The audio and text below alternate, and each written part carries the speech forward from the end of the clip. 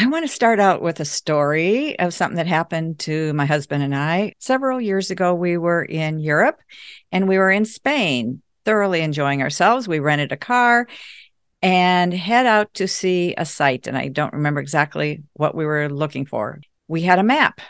The problem was we couldn't really read the map and we didn't have internet to have the GPS. So we wandered around for probably 2 hours before we found our destination. And I think we stopped and talked to some people and all. But all that to say is we would have been there in 10 minutes had we actually known where we were going and had our map laid out ahead of us. And that's what I want to talk about this morning. I want to talk about having a family mission statement with a map. This might sound a little intense or complicated, but it's not, because we're going to break it down and you're going to see the importance of having a family mission statement.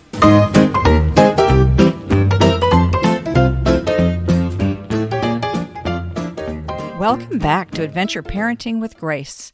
I am Laurie Donahue, and this is the Gospel Parenting Podcast, where we will walk with you through the joys of parenting and the most painful challenges so you can rise with courage, practical strategies, and hope to parent with purpose.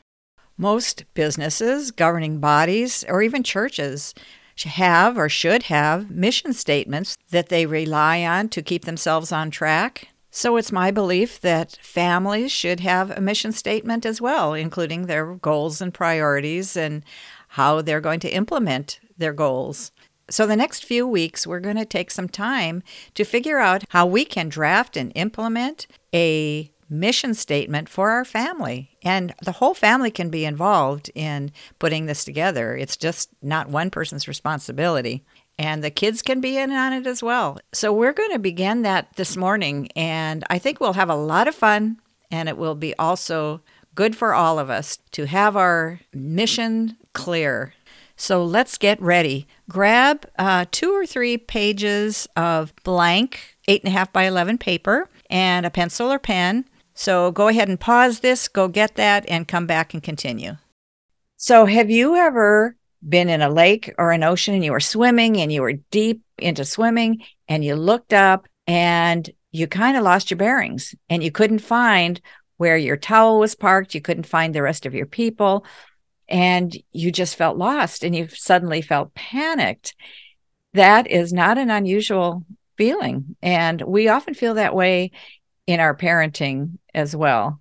It really helps us as parents to know our landmarks, know our destination, and kind of be in thoughtfulness throughout our parenting journey and not just wavering and wandering. Do you ever see a fly in a closed room or something and it just jets all around? It's like making instant turns on a dime, and it's like it doesn't really know where it's going. It's trying all these different things and none of them are working, and it's sort of in a panic. Well, I think that's how sometimes we feel as parents. Things happen and we just pivot 180 degrees and try and figure out, what do I do next? And this is what I want to talk about today. You've probably heard this thought, and I think it was attributed to Stephen Covey, but I don't think that he was the very, very first one to have the thought. And that is, whenever we begin on a journey, we should begin with the end in mind. That's what we do when we head out on a trip. We have a destination and we have the plan, and we kind of figure out how we're going to get there, where we're going to stop maybe and spend the night. And it depends how much of a planner you are. But to begin with the destination in mind, begin with the end in mind, gives you the tools to figure out how to get there.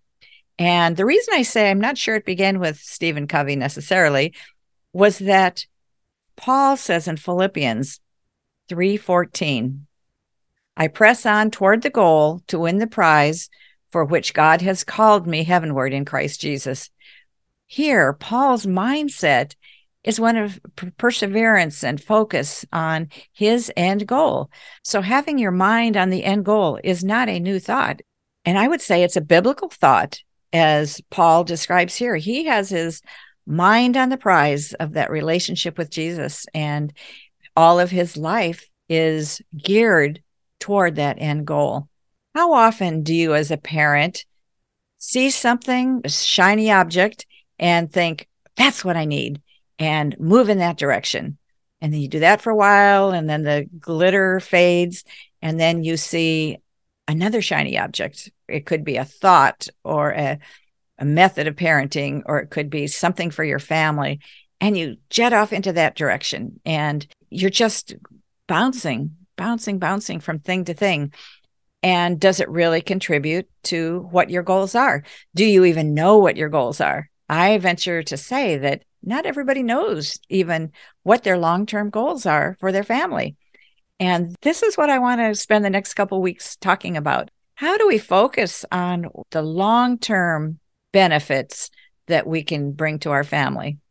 We need to set out on a plan. We need to know where to start. We need to know the road hazards along the way, and we need to have a plan for how we're going to avoid them. And you can do this.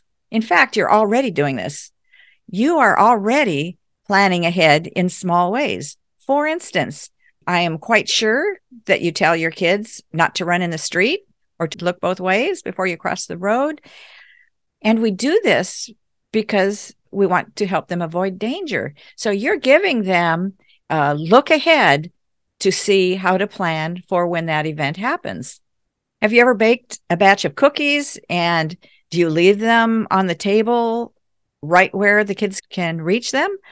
Probably not. I didn't. I put them up high so they couldn't reach up to get them. I was planning ahead. I knew that if they could reach them, they would want it, and the temptation would be great, and they would take those cookies.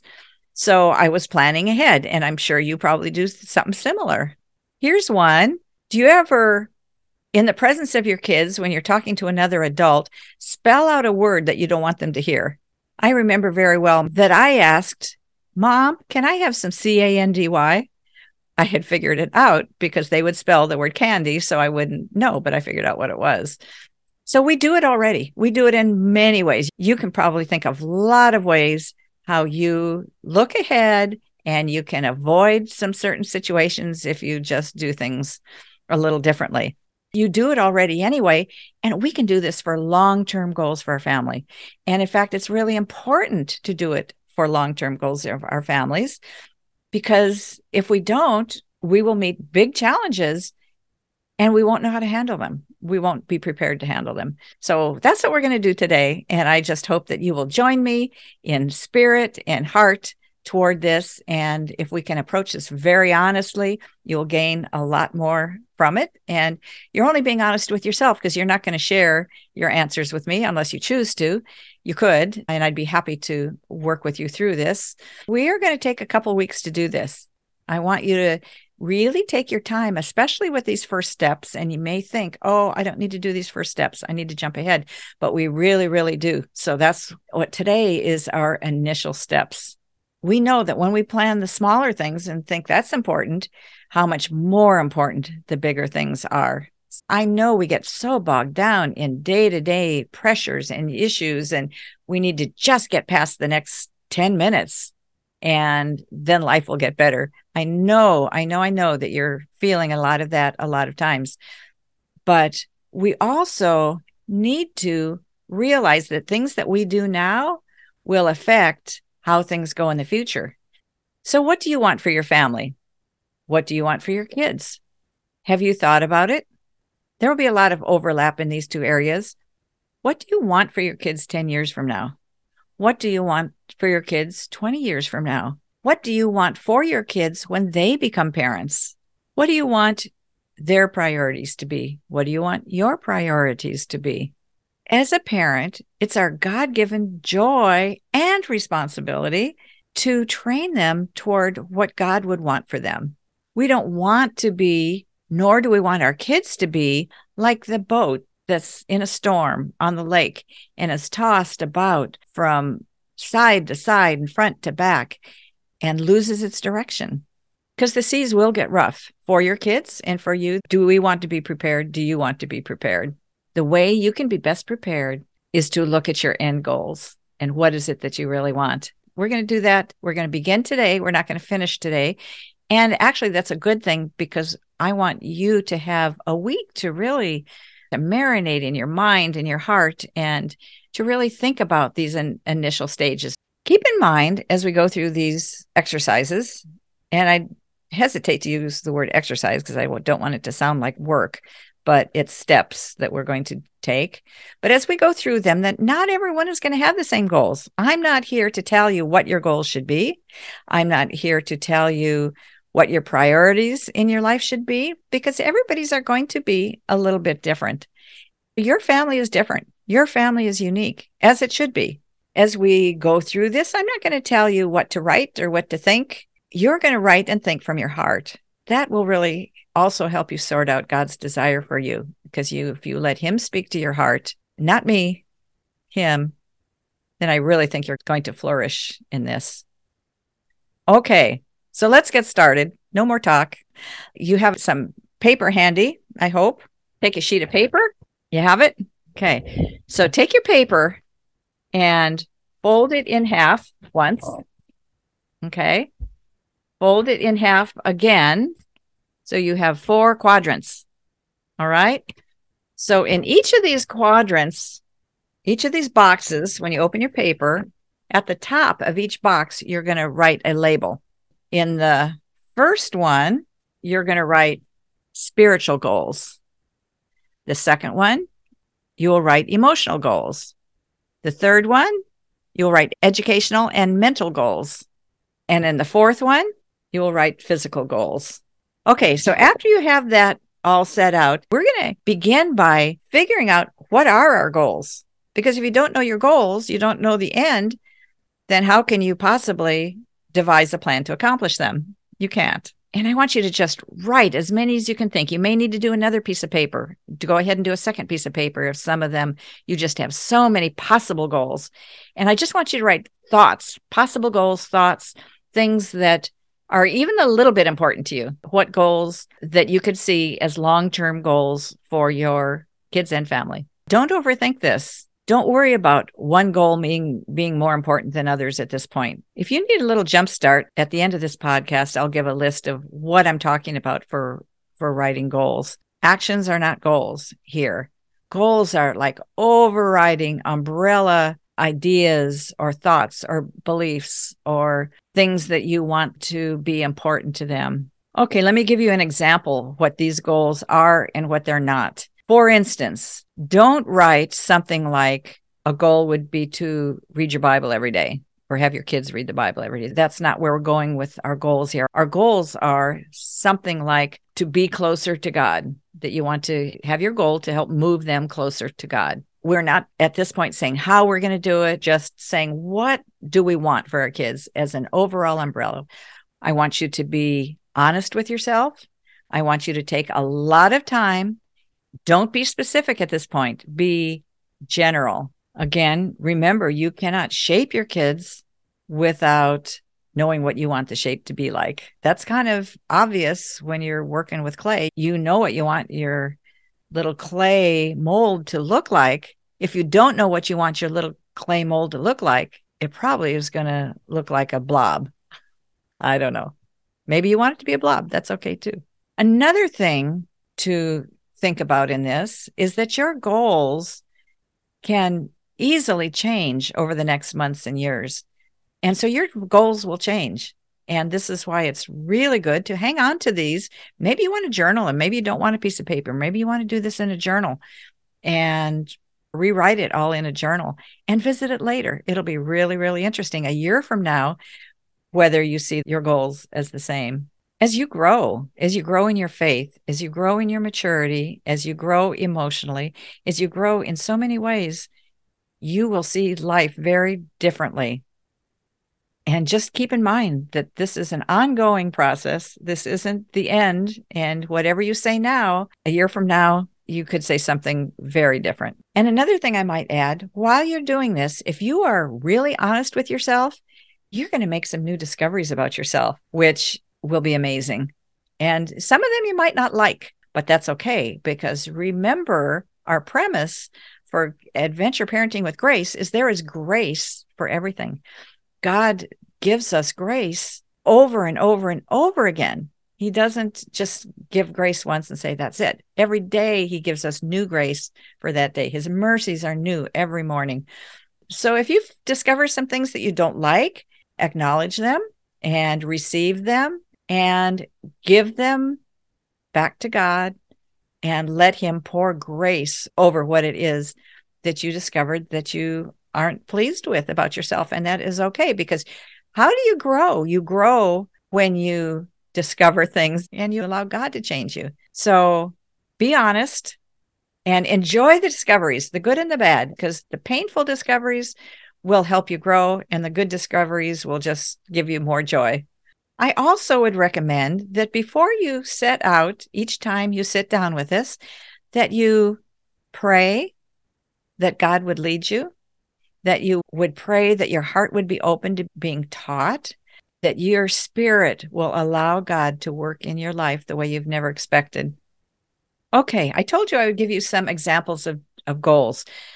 Goals are not things that we need to do every day. They're not habits. Goals are the overriding umbrella that says, this is what I want to govern my life.